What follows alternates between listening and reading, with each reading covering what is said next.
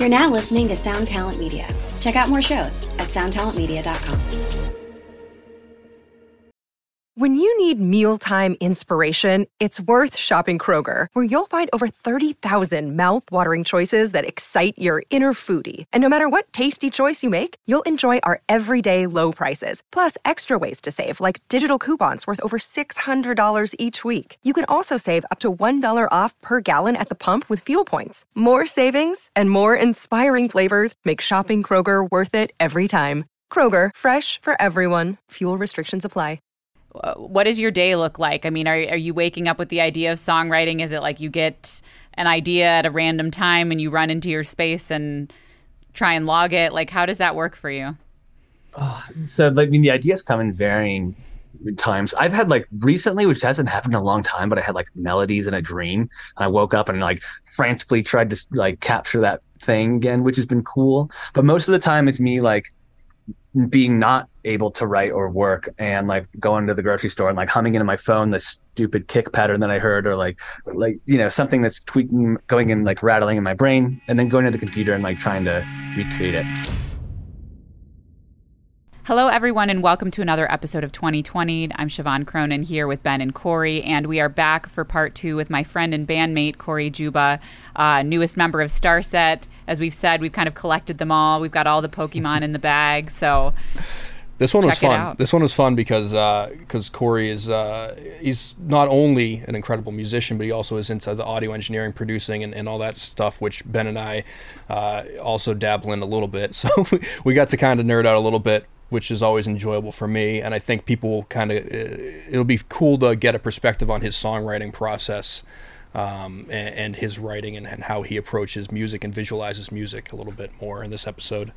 And if you're a producer or you record your own tunes, this guy is awesome. He really knows what it's like to be a guy that does everything. I mean, he plays so many different instruments, and you can tell he just hears it in his head. And that's an amazing thing in a composer, and what he's bringing to Starset, considering he plays everything. So check it out. Like and subscribe at 2020-d.com, and stay tuned right now for part 2 with Corey Juba. Corey!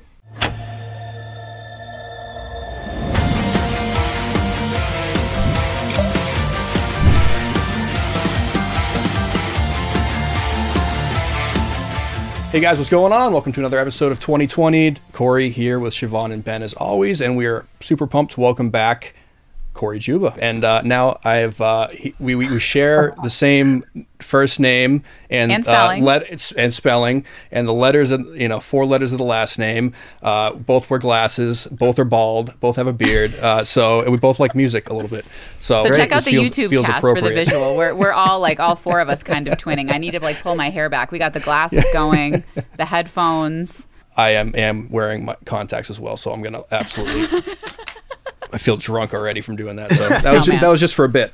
All right. Well, I'll relieve you of the responsibility of talking while you come back too. But anyway, we're excited to have you back for part 2. We got into a lot of your background and joining Starset. So for anyone that didn't hear that, go back and listen. Especially if you're a Starset fan, a lot of fun conversation about the new song and how Corey talked to Dustin and got into the band. So this episode, you don't want to just tell them to save the time, and that if you want to be a keyboard player in Starset, just learn how to sweep pick.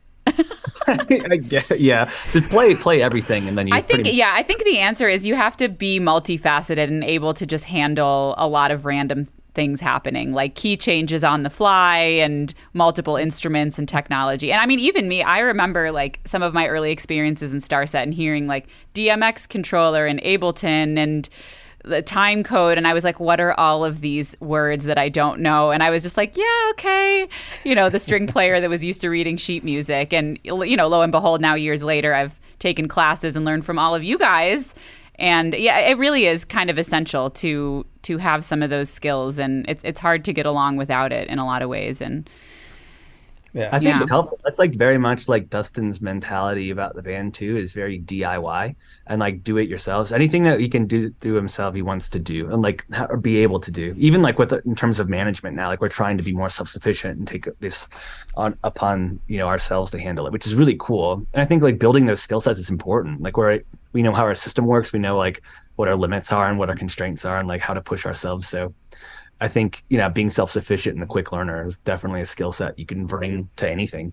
Yeah, well, and that's interesting you brought that up because that's one thing we talk about at the show. So we're doing the acoustic tour right now for anyone that didn't hear the last episode. But yeah, in this case in particular, this is all like self-booked. So Ron, who has also been on the show, he's the bass player in the band, basically put this whole tour together. So it wasn't like agents and promoters, and it's literally completely DIY, like show up at various venues that are anywhere from like a regular venue to a small restaurant or brewery. And it's like, okay, we're going to find a space. And yeah, he did all the routing, all the logistics, all the booking. So it really, yeah, from beginning to end was like self-sustaining kind of. He did fix the bus today too, by the way. So yeah, every day there's some mechanical thing that Ron is doing. So listen to his episode. Yeah, it's incredible. We talked a little bit in the first episode, about your interests in the more technical side, the audio engineering, studio work.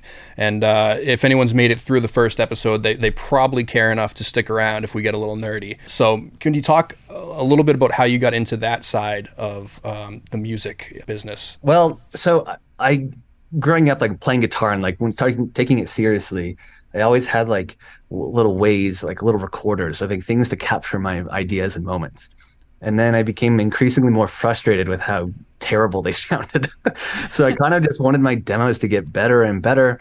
And I took it upon myself to dive into the tech world, which is easy for me because like I love the creative aspect, but I definitely love technology, and like my right brain, my scientific analytical thinking is there. So when I understood like the beginnings of like compression and EQ, I was like on like gears started turning, and I understood like how you can use these tools to pull out more emotion in your music and balances. So I guess like the initial thing just came from the drive of wanting my demos to be not shit. Like I really want to sound good. It's a common motivator, I think especially probably for like our generation where we couldn't, like we were at the time when we were young, studios are expensive. There was no chance of like going in to do your demos or anything. So it was either that or find the kid in your neighborhood that had a 4-track and he sucked at it. So it's like, all right, maybe I can do this a little better. And you kind of have to start figuring out stuff for yourself.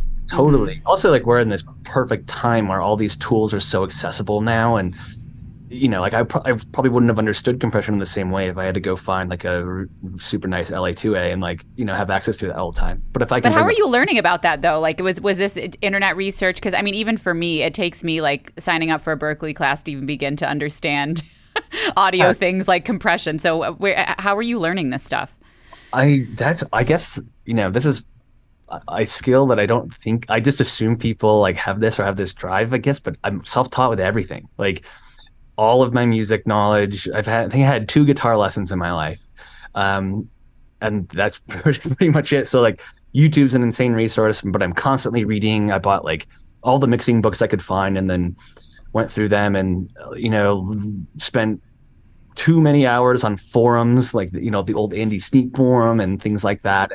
And basically just digesting any sort of resource I could. So, okay, let me ask you this then. So, because you seem pretty serious about the audio engineering thing.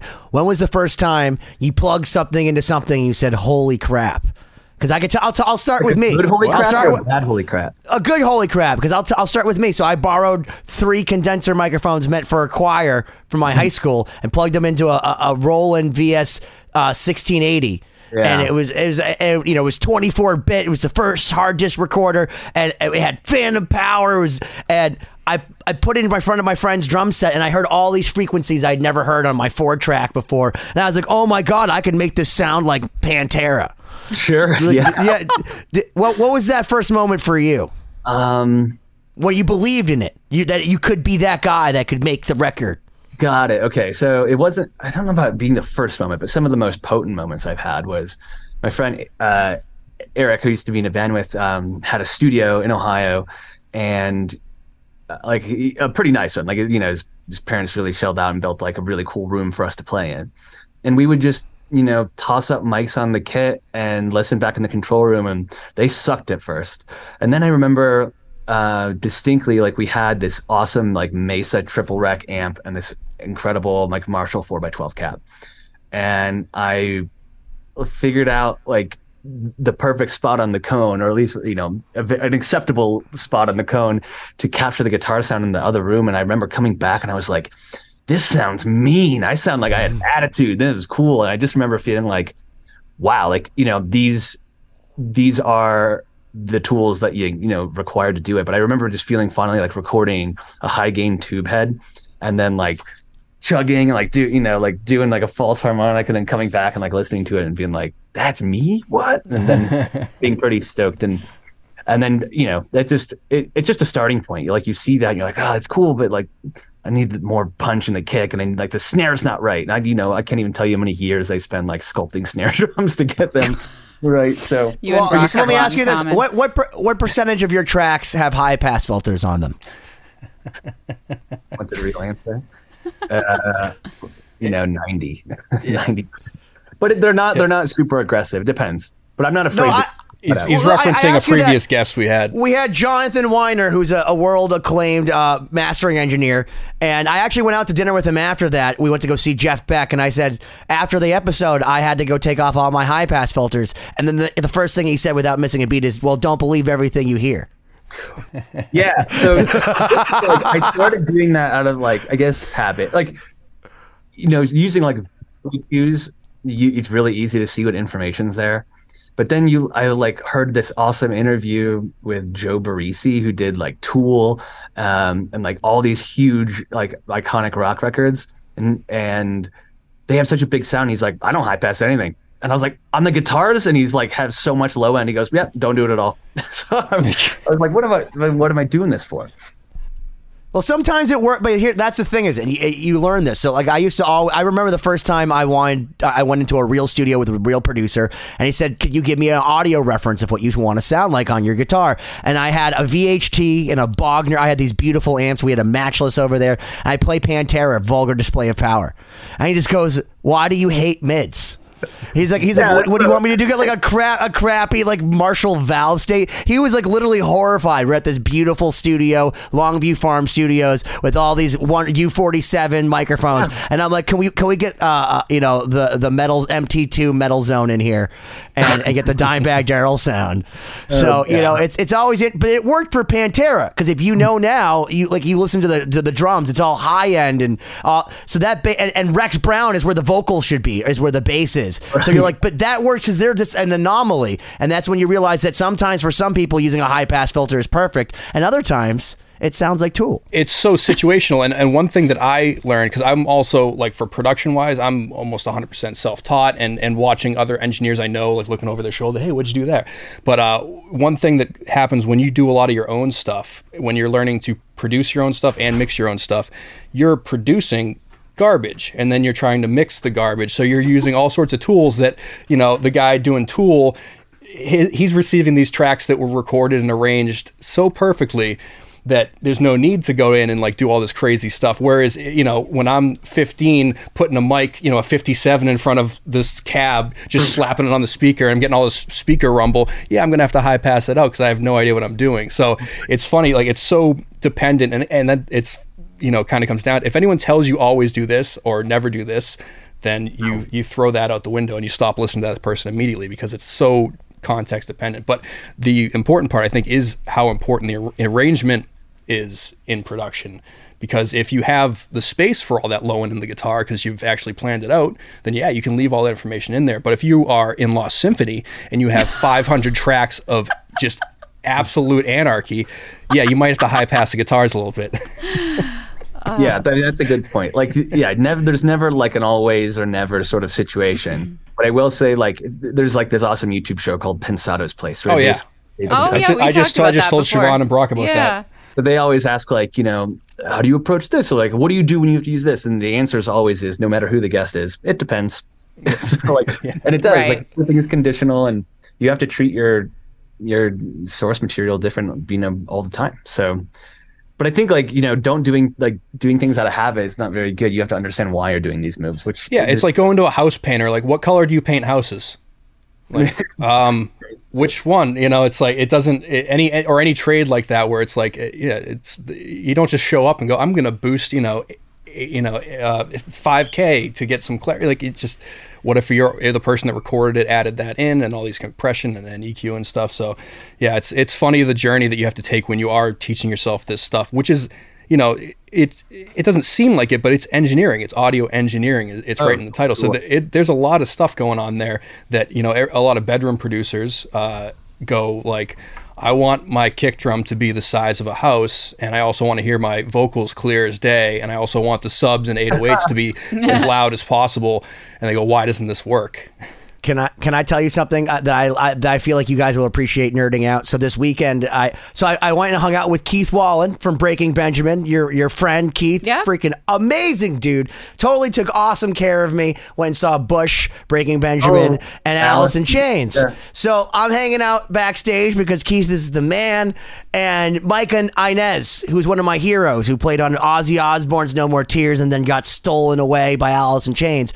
He had the sickest sound ever. In fact, the sound guy was probably a little bit light on Jerry Cantrell, and I noticed like there was this insane, rumbling, distorted, crazy bass, and it sounded so fucking mean. It was like I've always thought Mike Inez had one of the greatest bass sounds. In fact, the bass tone on Alice in Chains on Unplugged from MTV is probably the best acoustic bass sound in the history of time. But anyway, so this guy's backstage and he's talking to Chris from Fishman, and he's talking and he kind of looks at me. He goes, "Yeah, so what I'm doing is I'm trying to distort only certain frequencies. So I know where Jerry's sitting at, and I know where like the vocals are sitting at. So I found those frequencies that they're not at, and I only distort those. So there's no frequency cancellation." And I'm like, holy shit.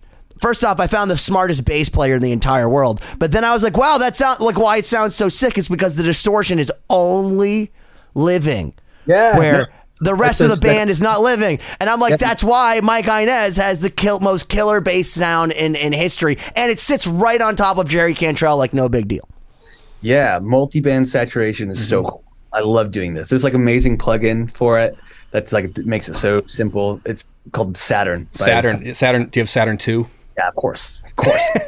But it's, like that's one of the best tools ever, especially for bass. Like a simplified way to think about it is like a lot of times people will split bass tracks and they'll have like the fundamental, like the low vanilla warm sound that will be relatively unprocessed, and you kind of like really saturate and grind up the mid range.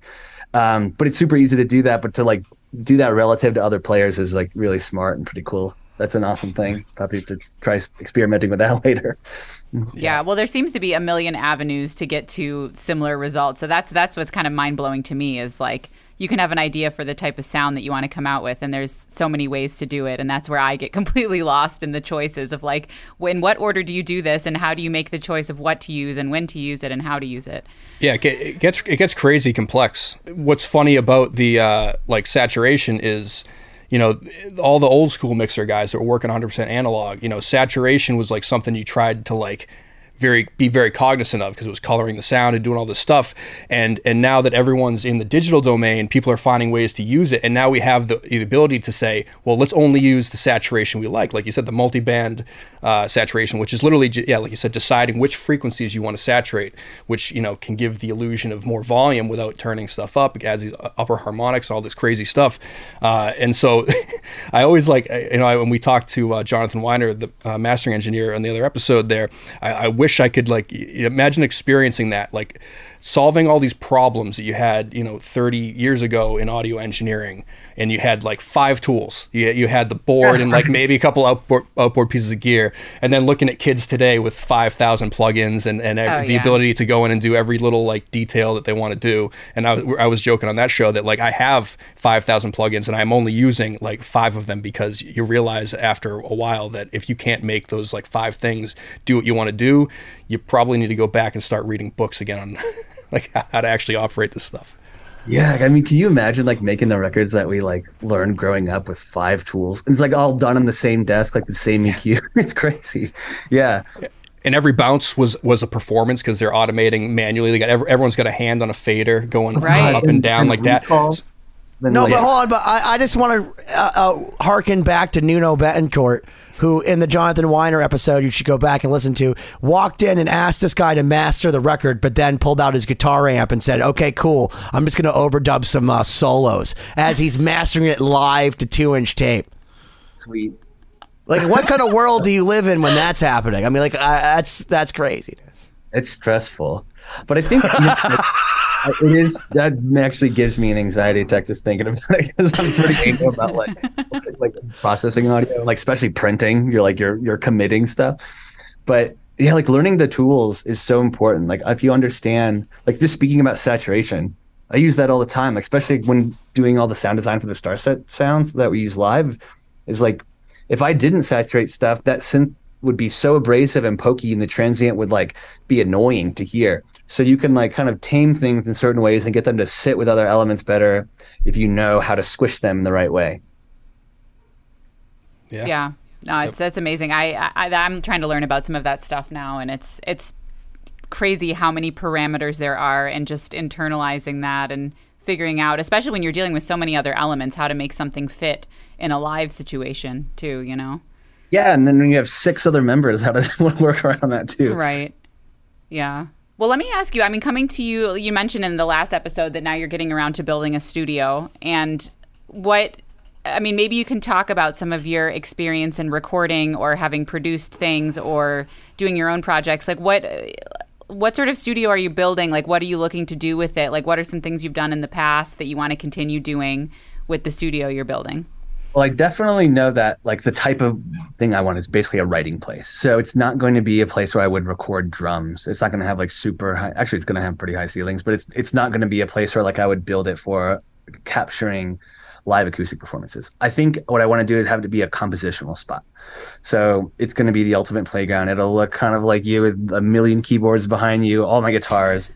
But I'm very careful, and I'm still talking to this acoustician about like the final blueprints we want to do, but it's the way to treat the room and the way I want it set up. So it's just going to, and then Brock built this amazing desk, by the way, which I'm sure you'll probably talk about later.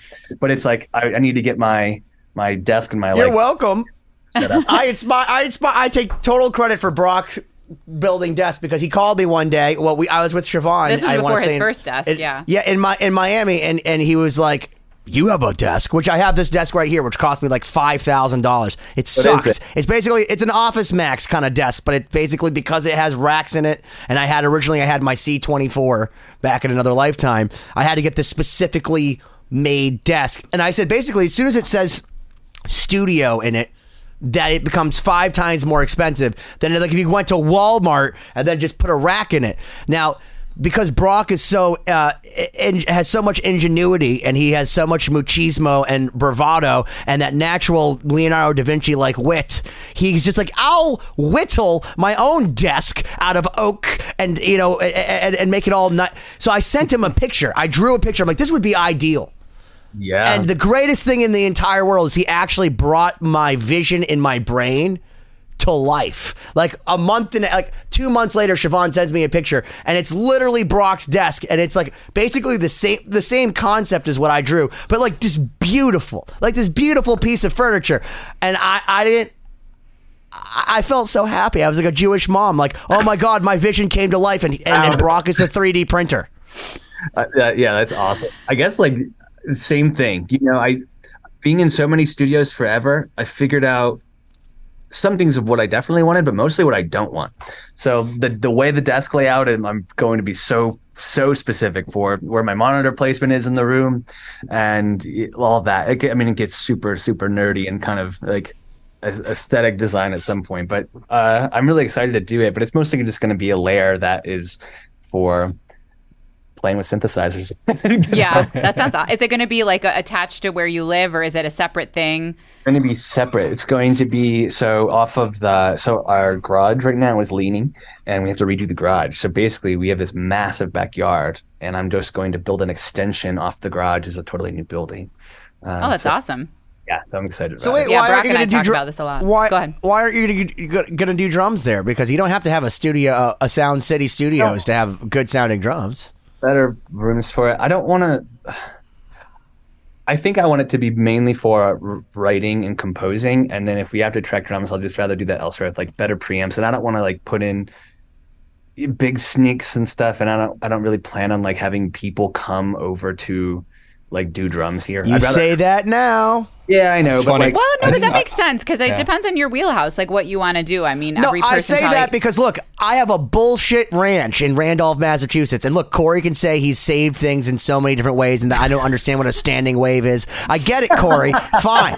But that said, like tons of people in my bullshit house say all the time how awesome these drums sound. And first off, it's because we have Paul Lorenzo, who's one of the greatest drummers, which it starts with good drums, good drumming, and then good drums and good mics. And I have all of those things, but I have a pretty bullshit room. So I just want you to understand that, like, part of writing, at least for me, having my own studio, and I understand because I had the same vision of you. That's why I don't have 2 bathrooms, and my fiance laments. She's like, what were you doing? Why are you almost 40 years old? You don't have 2 bathrooms. It's like, because I have a fucking non-parallel wall studio that's like, I spent sound design. But the point is that you can make it sound great. And for me, writing, being able to send a drummer over there and be able to do drums, even if it's at a simple thing, being limited by your preamps, saying someone else's preamps is better, that's stupid. I made things in a Digio 2 that I'm proud of. Oh, I had a double it too. I think I'd rather. First of all, I love mixing much more than I love tracking. So I would rather have people send me things to mix than going. Let's try that chorus again. Let's do those drums again. Let's do it's just a whole different side of the music world that like my heart is much more in either like Well, that makes sense. Capturing, so. But it's going to be a sweet spot to track guitars and basses and synths and all things like that, of course. But drums are a very specific thing. I think better rooms are suited for it. Do you know what kind of monitors you're going to get? Because you said mixing, so that means to me that you're friends with Brock. And that means that maybe are you going to let him beat you with these giant focals, or are you going to fucking kick his ass? Well, Brock and I want the same monitors that we'll probably have to sell a kidney for. Maybe we'll team up and get one each. But they're called like the Aspergers or whatever. ATCs. I really love them. I ATCs, listen to yeah. them at NAMM, and they sound amazing. There's also a few other companies like, I think, I don't know. There's a couple ones like there's like Dutch and Dutch or something like that make amazing monitors, and a lot of like these boutique European companies that are charging like $10,000 a speaker, and that's really what I need for my kick drum to sound the way I want. Oh my gosh! Well, what was it that Jonathan Weiner had to say about monitors? Oh yeah, he said basically you got to spend at least $8,000 for the pair. Otherwise, he's like close but no cigar, which made me cry. Like on the same side of the coin, though, if you had like one of these mixers come and mix on like your focals, they'll make like an insane production. So yeah, you have to know your speakers. But I haven't really outgrown mine yet. I'm using Adams, and they're awesome. But I'd rather which Adams? A7Xs. They're just like cool. I just know those things so well and put them in a million rooms. Yeah, like they're fun listening monitors and stuff like that. They sound great in the high end. They're not fatiguing, which when I'm like, doing high gain guitars forever, that's something they definitely. I find a perfect a combination of anxiety and depression actually is the best monitor for me, because it doesn't matter how bad my speakers are, I still hate everything. Whether you're putting it through Asperger's or a Martin Logan's or my Dynaudios over here, it doesn't matter. I hate it on every one of those speakers. So the less I can hate it, like I'm working towards how much does it not bother me. And that's why I'm actually pretty decent, is because I tweak things. I don't know anything that I'm doing. For example, a compressor to me is just spank or hard or wall. And then there's just like one fader, and I don't really know what it's doing. I don't know. Someone said there's a ratio. I don't know what that means. But I know that when I'm done, most people think it sounds decent, and it's usually just a bounce. I mean, that's literally the philosophy, the design philosophy behind the NS10s. Like, they're garbage speakers. They sound so bad. But if you can make your music sound good on them, then it'll translate everywhere. So, like, it's the same thing. You can just keep, like, without neutering it, but massage it until you don't hate it. It's a good thing. With modern technology, I'll say one of my favorite things, since I have an okay room. Like I designed it to the right ratio I'm in a basement, but I actually built the dimensions to be the right ratio for the least amount of standing waves. No, you really, I got treatment, as everything. Another nerd in the basement, you did, as a third party omniscient, Corey actually has a very well designed room. If you look behind him, those back panels making the room non-parallel, also absorbing because they're filled with it's very impressive. Oh, thank you, Ben. But I still run into issues, sometimes with my low end and everything, just because it is a small room. So I actually figured out a way to do using Chrome Remote Desktop and audio movers, I can go out to my car and mix on my phone. And so I can check my low end. You know how you do your car test? I can do the car test while I'm mixing. It's so the cool. Greatest thing ever for like getting that because I know what the car should sound like with that punch and the kick drum and everything. And I can sit there and dial it in. I come back into the studio and print the mix and send it off. And it's been the greatest like mix finisher I've come across. Interesting. I've definitely done the let's bring down the bass 2 dB at like 150 and then run out to the car, test it. Oh damn, that wasn't enough. Go back and it. Basic. I feel like the paper cone speakers in a Honda Civic are actually better for me in my ears than Yamaha NS10s. They're equally unforgiving, but I know them better. The car test is so important. That's like the number one thing is the car test. Yeah. But I want to try doing that. Like that'd be fun to be able to do it from the phone. Because have you ever wanted to just like sweep a frequency, like just to find dude. Do it. It's the greatest thing that's ever happened. I work in Pro Tools. Okay. Yeah, but you can do anything. You can just share the screen to your phone and then send the audio feed right to your lag half a second. Okay, so like you drag it down, you can just wait a second, you hear it. Yeah, it's completely manageable. Especially if you're just trying to find that one like frequency that's driving you nuts. But you look like a maniac. You're sitting in your car like. No, that's sweet. My wife's like, I can hear you blasting the same song for 45 minutes in the driveway, just like playing with the kick drum. Yes, that's another thing about like having a space outside of the house is I can, work on kick and snare at 2 in the morning, not like. Yes. Yeah. Wait, what is it's Chrome what? Like how do you cast it? Chrome remote desktop. So if you have Google Chrome, you can just do the remote desktop. It takes like 2 seconds to set up, and you can access your computer. I can be at Ben's house, log into my computer from my phone, send an email with an attachment to my email, and then bring it up. It's insane. I'm not a huge tech like text when it comes to like Google and all these crazy like shit. internet techie stuff. But I saw like a post about someone doing it and I was like, I'm gonna check that out. And then I like had this epiphany. I'm like, holy crap, I can get my kick to slam without blowing out my car speakers now. It's great. Is that like the first time you realized you could plug your MT2 into your friend's MT2? Oh my God. Yeah, it's exactly like that. I'm going to do that. That you're going to save me so much time. Of course, I should be doing that. Yeah, hit me up if you need any more info. That was my first. That was my first distortion box, and I actually loved it for years. I still plugged it in for years, and I thought that had such a relentless sound. And I stand behind it because Chuck Schuldiner of Death, may he rest in peace, was straight into the board like a gentleman with just an MT2 into the board. Yeah, I love that. That's awesome. That was my favorite. My first, not my favorite. God forbid. It was my first pedal too. Yeah, that's awesome. I'm going to definitely try that. Yeah. That's where it's at. Well, I guess in the remaining time that we have, I mean, can we talk about some of the projects you are doing or plan to do outside of Starset, like, in between tours? I always think it's interesting to hear, like, even a lot of the fans ask this, like, what do you guys do when you're not on tour or doing Starset stuff? So tell our listeners about that. Definitely going to finish this, epic build, which is, going to be awesome, especially like in the winter months when it's done, I'll be able to like write, which is going to be great. And then I have 2 big tasks ahead, which is one, contributing a bunch of ideas for Starset number 5. So I'm excited about that. And then I have to finish this damn solo record that has been sitting in various stages of completion for years. So I have all these ideas and starts, but I want to like finally formalize this thing and put out some of my own music, which will be instrumental and wild and eclectic. And I can't wait to share some of this stuff because I'm really proud of it so far. Oh, that's awesome. So when did you start working on that?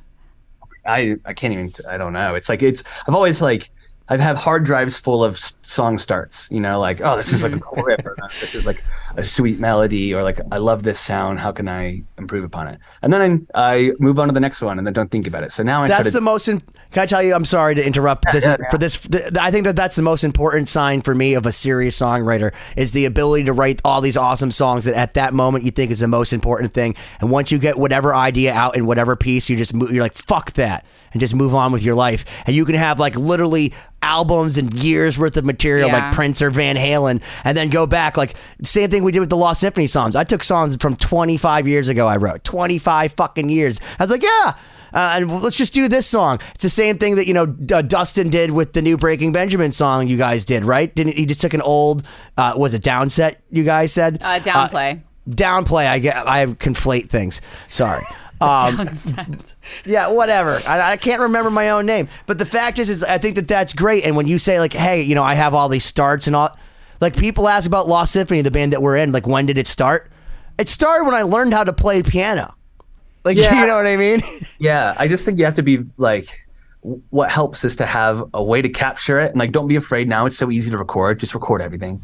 And then try to, like, get that spark and capture that moment. And then for sure save it. And either return to it later when you're ready, like the next day, or just, you know, a year from now or whatever. But it's cool to go back and listen to it because, like, one, you can see, like I was a different person when I wrote that stuff, and you can hear, like, what I was listening to at that time and, like, what I, you know, was into in that moment. So it was been fun to kind of, like, go back and sort of, like, compile of some, like, you know, a piece and of, like, all these weird fragments of, like, my life and, like, where I was at the time, and then figuring out, like, how the hell did I play that? Right. Yeah. That's that. So that, you know, that's been a big project I've been wanting to do for a while, and, like, really do kind of a proper solo release. So how are you keeping everything organized? Like how are you going back and looking at these things? Have you been good with keeping them in some sort of order, or is it just kind of like me, chaos on a hard drive?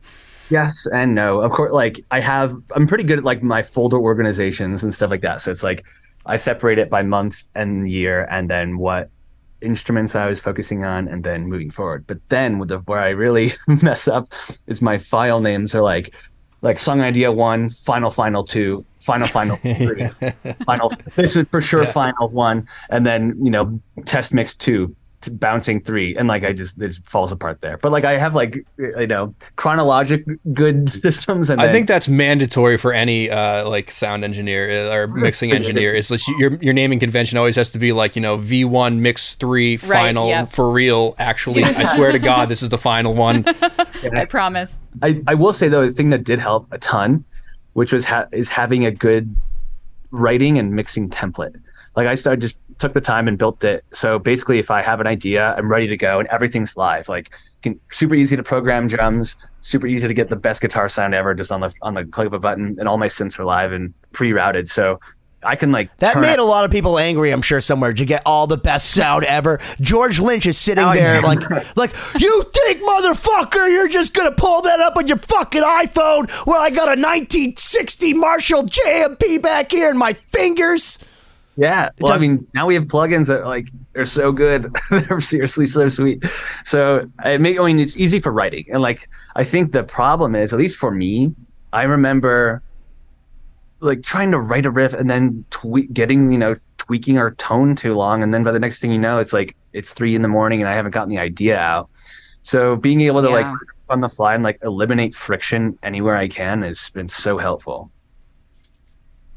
Yeah, absolutely. Well, let me ask, I mean, when it comes to writing, so, like, let's say it's a day at home, you're not on tour, you're not doing something else, like, what does your day look like? I mean, are you waking up with the idea of songwriting? Is it like you get an idea at a random time and you run into your space and try and log it? Like, how does that work for you? So, I mean, the ideas come in varying times. I've had, like, recently, which hasn't happened in a long time, but I had, like, melodies in a dream. I woke up and, like, frantically tried to, like, capture that thing again, which has been cool. But most of the time it's me, like, being not able to write or work, and, like, going to the grocery store and, like, humming into my phone this stupid kick pattern that I heard, or like you know, something that's tweaking, going and, like, rattling in my brain, and then going to the computer and, like, trying to recreate it. But, like, waking up, you had your coffee. This is, you know, this is very important because nothing works until essential. And then I noodle, and it depends. Like, some days, like, if I'm, like, really trying to push for something, like when I'm doing, like, either like the writing for the next record or, like, my solo stuff, it's kind of structured where I'll be like, these 3 days are going to be guitar, and, like, these 2 days will be drums and bass or something. But most of the time I just kind of sit in front of the keyboard, and I like having my sounds live all the time. So if I sit down, I'm not, like, scrolling through and clicking stuff. It's like I can sit and play, and that's kind of always been, like, my inspiration. Also, like, whatever, depending on what's up. I was gonna say, how much of your day do you have to spend selling cocaine to be able to afford the ability to sit and just be like, oh, I'm just gonna play guitar today for a little bit, and maybe a smattering of analog synth. Yes. I mean that I have the. Remember, I did like run this company for a long time and like was a manager. So I saved up so a little you've saved really well to be able to like afford this lifestyle of awesomeness. Right now, also like Starset's a big priority. So like I'm touring, and then when I come off touring, I try not to book myself too much time. Unlike Siobhan, where she like flies out and he does need to get. Siobhan's a psychopath. She's like, oh, I'm sorry, I'm late. I was headlining Ultra with 80,000 people with Kygo. Have you heard of Kygo? I'm like, I hate you. I literally hate you. She's like, I was also on the show called Queen's Gambit, and I told her like it's gonna be number one. And I remember saying, isn't it cool to be number one? And she was like, what? Yeah. I mean, to be honest with you, it's depending on the project, it varies in terms of structure, but most of the time, like, especially like in our little break there, I tried to fill it with more traveling and then like think about the studio stuff more. But when I get like, I think the healthiest thing, especially like working on records before in the past, the worst thing to do is for me was just to leave it like an open schedule and like kind of do it whenever you felt like it. And then it would take way too long and you get distracted. I kind of like be pretty strict with that. Like from noon to 5, I'm going to be working on music and like be pretty regimented about and disciplined in that time. And that's helped a lot. Like that actually like makes me make deadlines. Otherwise I would just, never turn in anything or never hit save and finalize it. Yeah. That's interesting. That's the tough part. Yeah. I think that's the weird thing about, going or just doing a weird kind of creative job, especially if you're self-employed and working for yourself. I know that's something that I still like struggle with is finding like the balance to like bouncing between like my production clients, mixing jobs, getting this, like we have Lost Symphony, which is this like just basically never-ending project that always needs something done. But whereas right now we're waiting on certain things, so it's like it's in like limbo. But it's like I should set aside an hour or two to go through the mix and clean some stuff up. It's like, well, but I have a client that needs their mix tomorrow. I got to do that. And it's but then he's like, but the flutes aren't comped on this one part, and if the trombone comes in and starts stepping on the second cello. No, yeah, but just trying to balance all these things where especially where it's all on me. It's like if I don't plan it out correctly, there's no one's going to yell at me until everyone yells at me because everyone's waiting on their mix or their production or stuff. And then I also have songs that I've written over my lifetime that I hear, yeah, solo record, that sounds great, and I go, when the fuck am I going to work on a solo record? Like, what kind of asshole? But what made you decide? If you guys go on to Corey's Instagram, he did a cover of Mario Brothers theme, which is that was awesome. Fucking I didn't know incredible. That existed until the other day. Yeah, because he just because one day Corey just decided to video himself. I was going to say tape himself, himself playing bass, drums, guitars, like doing all these things at once, and it sounds incredible. And it's like it's his own arrangement. It's way more in depth than the Nintendo version. It's very well thought out, perfectly edited, and like that's what you put out to the world, Corey. Like that's your musical solo project. You know when I did that? I did that in the month following me leaving my full-time job to do music full-time. that was 5 years ago I recorded that thing, and since then I haven't had time to do anything else. That's why I reposted something from 5 years ago. Well, that's a high-class problem, dude. Yeah. The fact that you're so busy. No, but that is a good point, because that's another slippery slope you can get into in music is like you can totally saturate your life with when you have a talent or you're good at something or, people want something that you can do. It's really easy, like what I do, to just be like, all right, I'm going to fill up every free available day. Yeah, say yes to everything. To do something for someone else. And, a balance is necessary because I do need that for inspiration, for exposure to different types of performances, different types of music. I mean, that's kind of how I get new information, so it's super important. But at the same time, you can end up on the end of the spectrum that I'm at, which is like too much of that, to the point that I don't have the space in my brain to have the meditative time to let that coalesce into an idea. Okay, Corey, a great question for you as a sound engineer, as a nerd.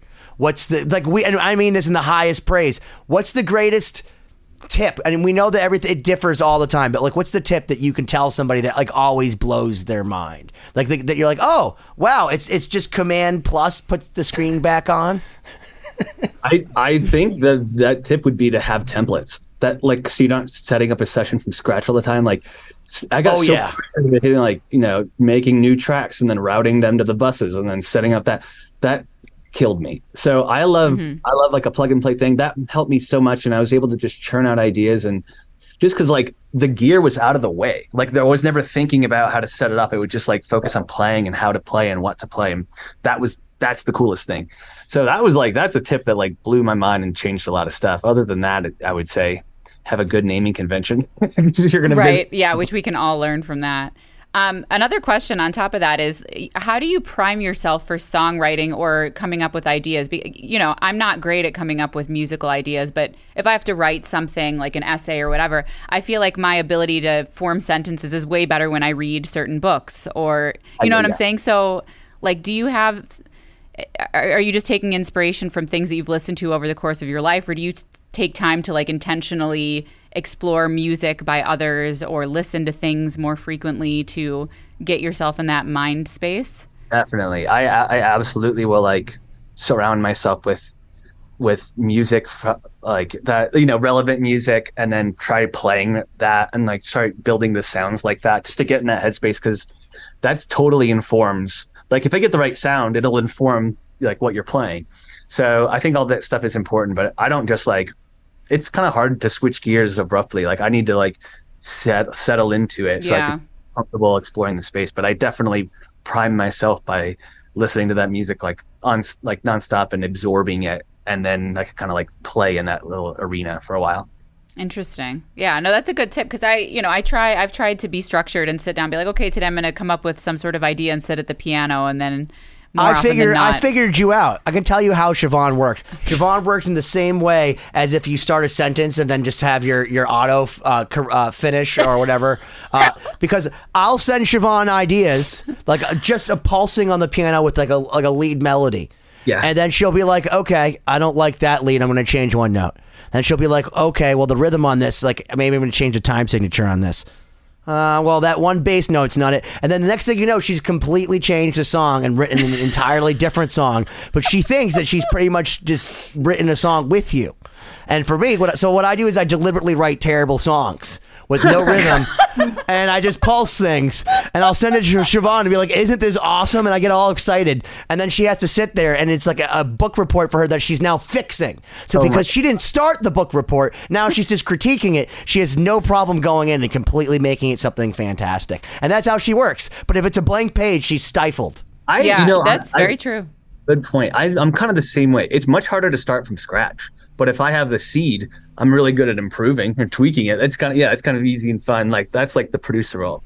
That's the thing like that Dustin's so good at, is he starts from scratch all the time. And like that's hard for me. I gotta say, looking at a blank session or a template or canvas or whatever, that's like the first stroke, the first note. Where do you start? And you get like options paralysis. So I kind of, the best thing to do is just start throwing stuff at the wall. There's only 8 notes, man. It's not that hard. Start. No, but it is. I mean, especially, like if you don't even know, if you're developing your own style, you don't even know what genre you want to write in, or like for example, I'm taking a class and it's like, we're going to start a song process by writing a groove. And I'm like, I'm not a drummer. I don't even know what sort of, like, I don't know what it feels like to play drums. So it's so weird for me to start from that. Can I give you the easiest way? Here's an awesome thing to do. So go and find the greatest song with the greatest groove and steal it. Because rhythm is not copyrightable. So if you hear like Led Zeppelin, you're like, I love that groove. Take it exactly and then do whatever you want to it, because there's nothing they can do to you. No, that's not a bad tip. I mean, I think, again, it's good to like prime yourself, so in this case, I'm like, okay, I'm going to look up songs in this genre and kind of listen and see like what's going on in this style. What are some common elements, and then have that sink in and then go in and approach it. But yeah, with absolutely nothing, it's hard. Very. Oh, I have another pro tip. Yes. This is like this two kind of actually is one. If you're feeling like writer's block, I always jump to another instrument. Maybe like easier for some or harder on others, but like that always changes my ear and like my center of perspective for sure. Mm-hmm. Another thing is I'm guilty of this on guitar is I fall into the same shapes and patterns and habitual. Mm-hmm. So then what I do is totally throw the guitar in some way out, like alternate tuning. Different tunings all day. Different. And I love that. And I've written some of my favorite things because it forces you to use your ear and like really listen to what you're playing instead of just like falling into the same habits of riffs and That's like, interesting. Yeah, I've never done that on violin, and I mean, usually if I sit down to come up with any ideas, always on piano, just because I feel like harmonies and chords are my home base. But that's a great tip. I've heard that from other people too, like great arrangers and songwriters. That's awesome. I'll tell you, one of the greatest days of my life was Paul Lorenzo, the drummer in Lost Symphony, came over and he had a baritone ukulele, and he goes, "Yeah, it's in drop slide A tuning." Like, what? He goes, "Yeah, it'll change your life." Baritone ukulele. and Frank, the bass player at our band, Corey, was in the evening with us. At one point, he was like, "Yeah, no, dude, drop baritone and drop A. It'll change your life." And I'm like, "What?" So I bought a baritone ukulele, tuned it to drop A, and it really did change my life to the point where I actually had a electric baritone ukulele made for me, which is the most useless instrument because it's essentially just a tenor guitar, which I didn't know this at the time, so I got punked. It's just a different scale. Yeah. But I learned how to play so many cool things, and then you find out like Wes Borland from Limp Bizkit does the kind of same thing, and where I used to make fun of that guy, you go and watch him, and it's like, wow, that exactly. I guess. It's wild. It's wild stuff. So it's like, yeah, if you're bored playing a 6-string, just tune it differently. Or you know what? Take the top 2 strings off and be like the presidents of the United States of America and do something weird.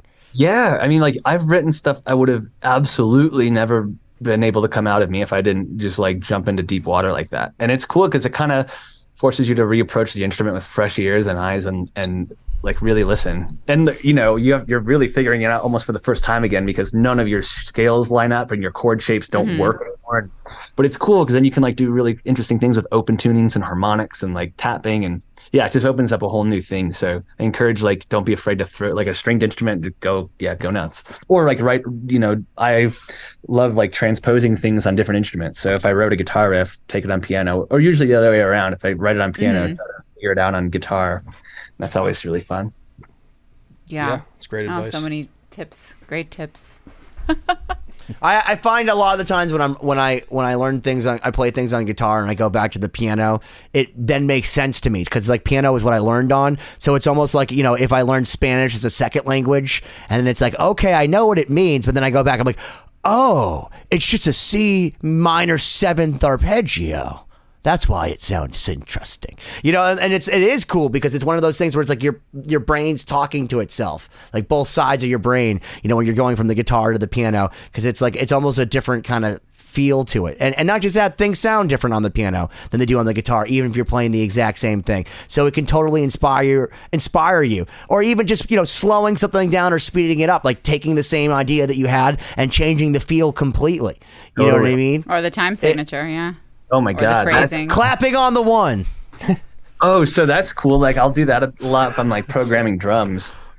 I will not be afraid to just like slide the whole like MIDI roll over and like displace it by like, a whole like quarter note. And then I'm like, whoa. And then kind of like following that rabbit hole a dozen more times. And the next thing you know, you have a riff that you would have never done just by. That's how the Terminator 1 soundtrack was made. Do you know that? I think it's like in 1316. Oh, so the guy didn't realize that it was in such a weird time signature, the composer, and then they were going to do it to like an orchestra. They were doing like this whole compilation of different movie themes. So they asked him if he could write it out, and the guy like wasn't. I guess he was more of a synth guy, and he's like, "What made you write it in 1316?" And he didn't realize that he had done that, and it's because he was using a sampling machine in the early '80s, and it was off by like one sample. Cool. So basically, he made this super jarring soundtrack that everyone knows is the Terminator 1 soundtrack, but it was literally because he fucked with his sampler and put in the wrong parameter. Love that. Yeah, those happy accidents are so cool. Happy I love it. That's fucking great. Terminator soundtrack. It's pretty gnarly. Yeah, and then like other things that are cool to inspire you a lot is like watching other people's creative processes. So like figuring out how Hans Zimmer approaches a score blew my mind, and watching him like walk through a junkyard with a sampler and like a saw and like doing this stuff, and then shows how it makes it into like Interstellar and stuff like that. Like I love that. So trying to like deliberately get yourself outside of your comfort zone and habits has been a really cool tool. Yeah, definitely. On that note, just realizing that there are no rules, I think, is a big hurdle to overcome. Because when you're teaching yourself, you're listening to everyone giving you advice, whether you're asking for it or just looking it up online. You go, oh, well, the professionals do it this way, and they do it this way, and this guy does it this way, and I got to make sure that everything is, high passed or something. I got to do all this stuff, and then you see like the guys that are really doing it, and they're like, yeah, I'm walking through a junkyard banging on tin cans until I find something that sounds good. Or you like see some like the biggest mixers in the world going like, yeah, I found this old piece of shit gear on Reverb, and I plugged it in, it was distorting really great, so I just cranked it up and used that to like make noise. And you're like, oh, you just do what sounds good. That's what you're supposed to do. You're not supposed to think about all the other shit, I think that's easier for me to say because I'm from like the maverick rock world where anything goes, like whatever sticks. But Siobhan, you're like classically trained where this is the right way and this is the wrong way to do it. So I wonder if like, do you have to find yourself like sometimes turning your back towards proper training? Oh, yeah, definitely. Well, especially playing in a rock band and just like some of the ways that you have to approach the instrument to fit into that sonic landscape. I mean, there's a reason certain customs exist because there's like a good approach to making sound, and there are certain ways that are tried and true that it's important to borrow from. But yeah, I think it's also important to realize that like if you're able to attain a certain sound in a different way, there's absolutely nothing wrong with that. And if that's your sound, that's totally fine too. It doesn't have to have existed before. And we spend so much time in classical music emulating how other people do things and like emulating the style and emulating the performance and studying how other people did it.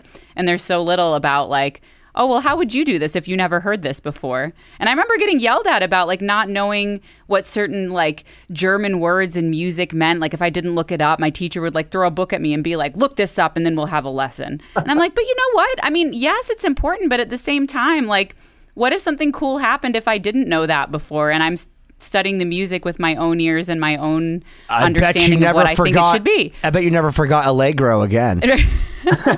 Well, of course it's important, but really like that, it's the mentality that can be damaging of being reprimanded for not following something, and it's not an excuse to say like, oh, you shouldn't practice or you shouldn't do this. You definitely have to know how your instrument works and know how to produce a sound and understand why this works well and why that doesn't. But when it comes to the creative side of it, yeah, it's important to turn your back sometimes. Yeah, if it sounds good to you, that's a good enough reason. That's it. That's all you need. Like if it makes you happy, that like use it. I have like a bunch of gear, like you said, that's broken, and I have pedals that are broken in just the right way, and they do a thing, and it's not supposed to be happening, but it's cool and I love it, so I'm just going to use it. Yeah, broken in just the right way. That's a good way of putting it. But don't you find that there's a lot of people with like confidence that shouldn't have confidence though, Corey? Because like, I mean, look, you are obviously studious and like you take this serious, but we come now in a time where technology is not such there's not a high level of entrance to get to high level stuff. I mean, like back in the day, you had to have $1 million in an SSL board, and now it's like, you have an iMac and like a decent interface and a good microphone, you could make a Grammy Award winning record. So it's like, do you think that there's a lot of people who don't? Because I remember hearing somebody recently telling me that they loved almost everything. It's like, oh, I love everything I do. Like most of this, I'm pretty happy with most of the things that I do. And I'm like, I don't think I've ever done a single take where I've absolutely loved anything once in my life. Like, what do you think about like this confidence level of all these people that are doing backflips into technology now? I mean, I can't really speak for them. I see a lot of people who have like unwavering and unshakable confidence that with like no merit at all. And but like these like SoundCloud rapper dudes, like they really believe it, and that's cool. Oh, like, they believe they're in time, yeah. But I'm not that personally. Like I'm probably similar to you. Like I'm really self-deprecating, and I'm unsure of what I'm doing a lot of the times. But you just sort of keep hacking at it until you're getting something that's like closer. This is like why I improved my mixes, because I was like frustrated with it until you carving away and baby steps and more iterations until it becomes tolerable, at least somewhat. And then you carry on. That's a good way of putting it. Tolerable is what I aim for. Well, here's something else though. Corey, you should need to find someone like your Corey. So like Corey for me. So he's Corey number 2 on this one. But like for me, I realized that I was doing well with when Corey would like message me back and be like, okay, I can use these tracks. I'd be like, oh, I sent him guitar track. And he's not like, is there another DI track for this? I'm like, oh, fuck. I screwed up. As long as you're not in trouble, it's okay. Yeah, if Corey is like, I can work with this, I know that I've done a good job. Yeah, what better feeling than that? Yeah. I remember that happened to me too. I remember the first time I sent guitar tracks over that I recorded remotely, and like he just like spit out some ideas, and I sent him over, and he was like, "Great, we're gonna keep it." And I was like, "What?" So, yeah, I just remember feeling like, "Wait, my tracks?" So yeah, it's a good feeling. That's awesome. Yeah. All right, man. Well, yeah, we're wrapping up part number 2. This has been awesome. Yeah, Corey, thank you so much. This has been really fun. I was excited for you to come on the show, and I know that all the Starset fans will be thrilled that they get to complete the full interview series with all the various members of the band. And it's great to share your story and nerd out a bit on some technical stuff and studio stuff. And yeah, it'll be great to see some of your outside of Starset projects, and we'll definitely share them on our end whenever they... Can I go ahead, ask you, because you're so techno savvy and that you also play keyboards in the band, I feel like that you need to start doing stuff like Matt Bellamy with Muse, where you can like every time you play, that like the notes will trigger different like light stuff, so that in real time you're doing your own light show. Like just think about it, man. I built something like that. I bet you did. It's kind of, maybe we'll save this for like a future part 3 or something. But I built like multi-sensory composer instrument that was attached to piano is attached to light pipes. When you played it lit up a structure that you stood in. That's amazing.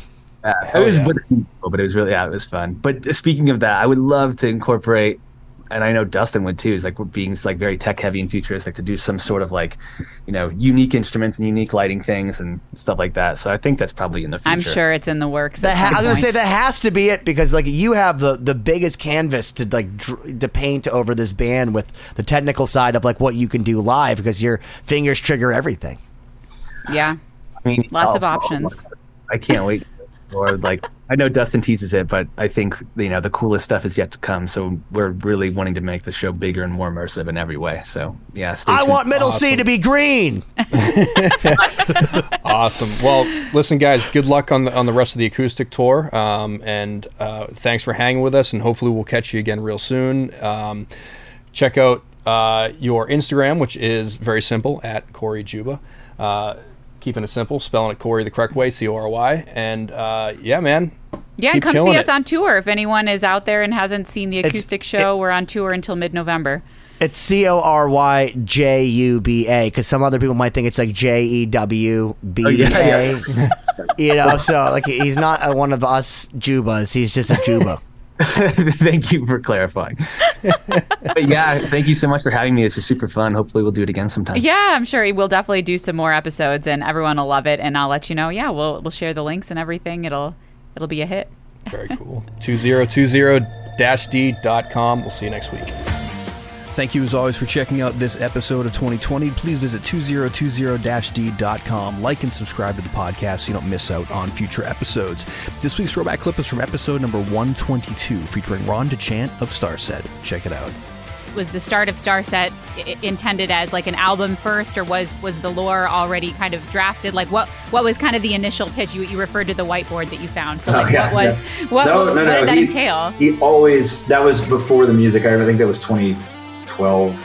And I don't want to speak for him because I could totally butcher this, but like I just know from my outsider, like him telling me as a really good friend, he would bounce all these ideas off of me on late night phone calls, and we would just, because I was working, and so he would call me later, and I just remembered talking about a lot of what he, how he envisioned this to be, and whether that was it never felt like marketing.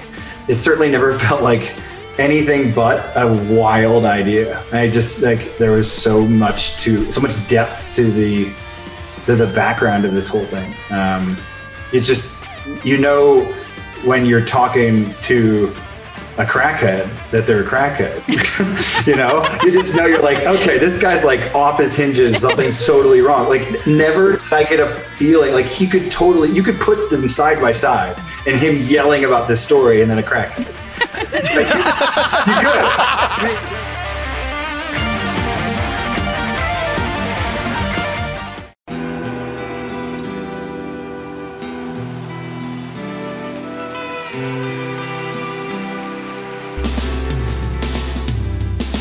I don't think it overstates things to say that the Beatles were the greatest gift to entertainment and culture of our time, a secular religion, if you will, with their universal appeal and demonstrable impact on people's lives. I'm Robert Rodriguez. host of Something About the Beatles.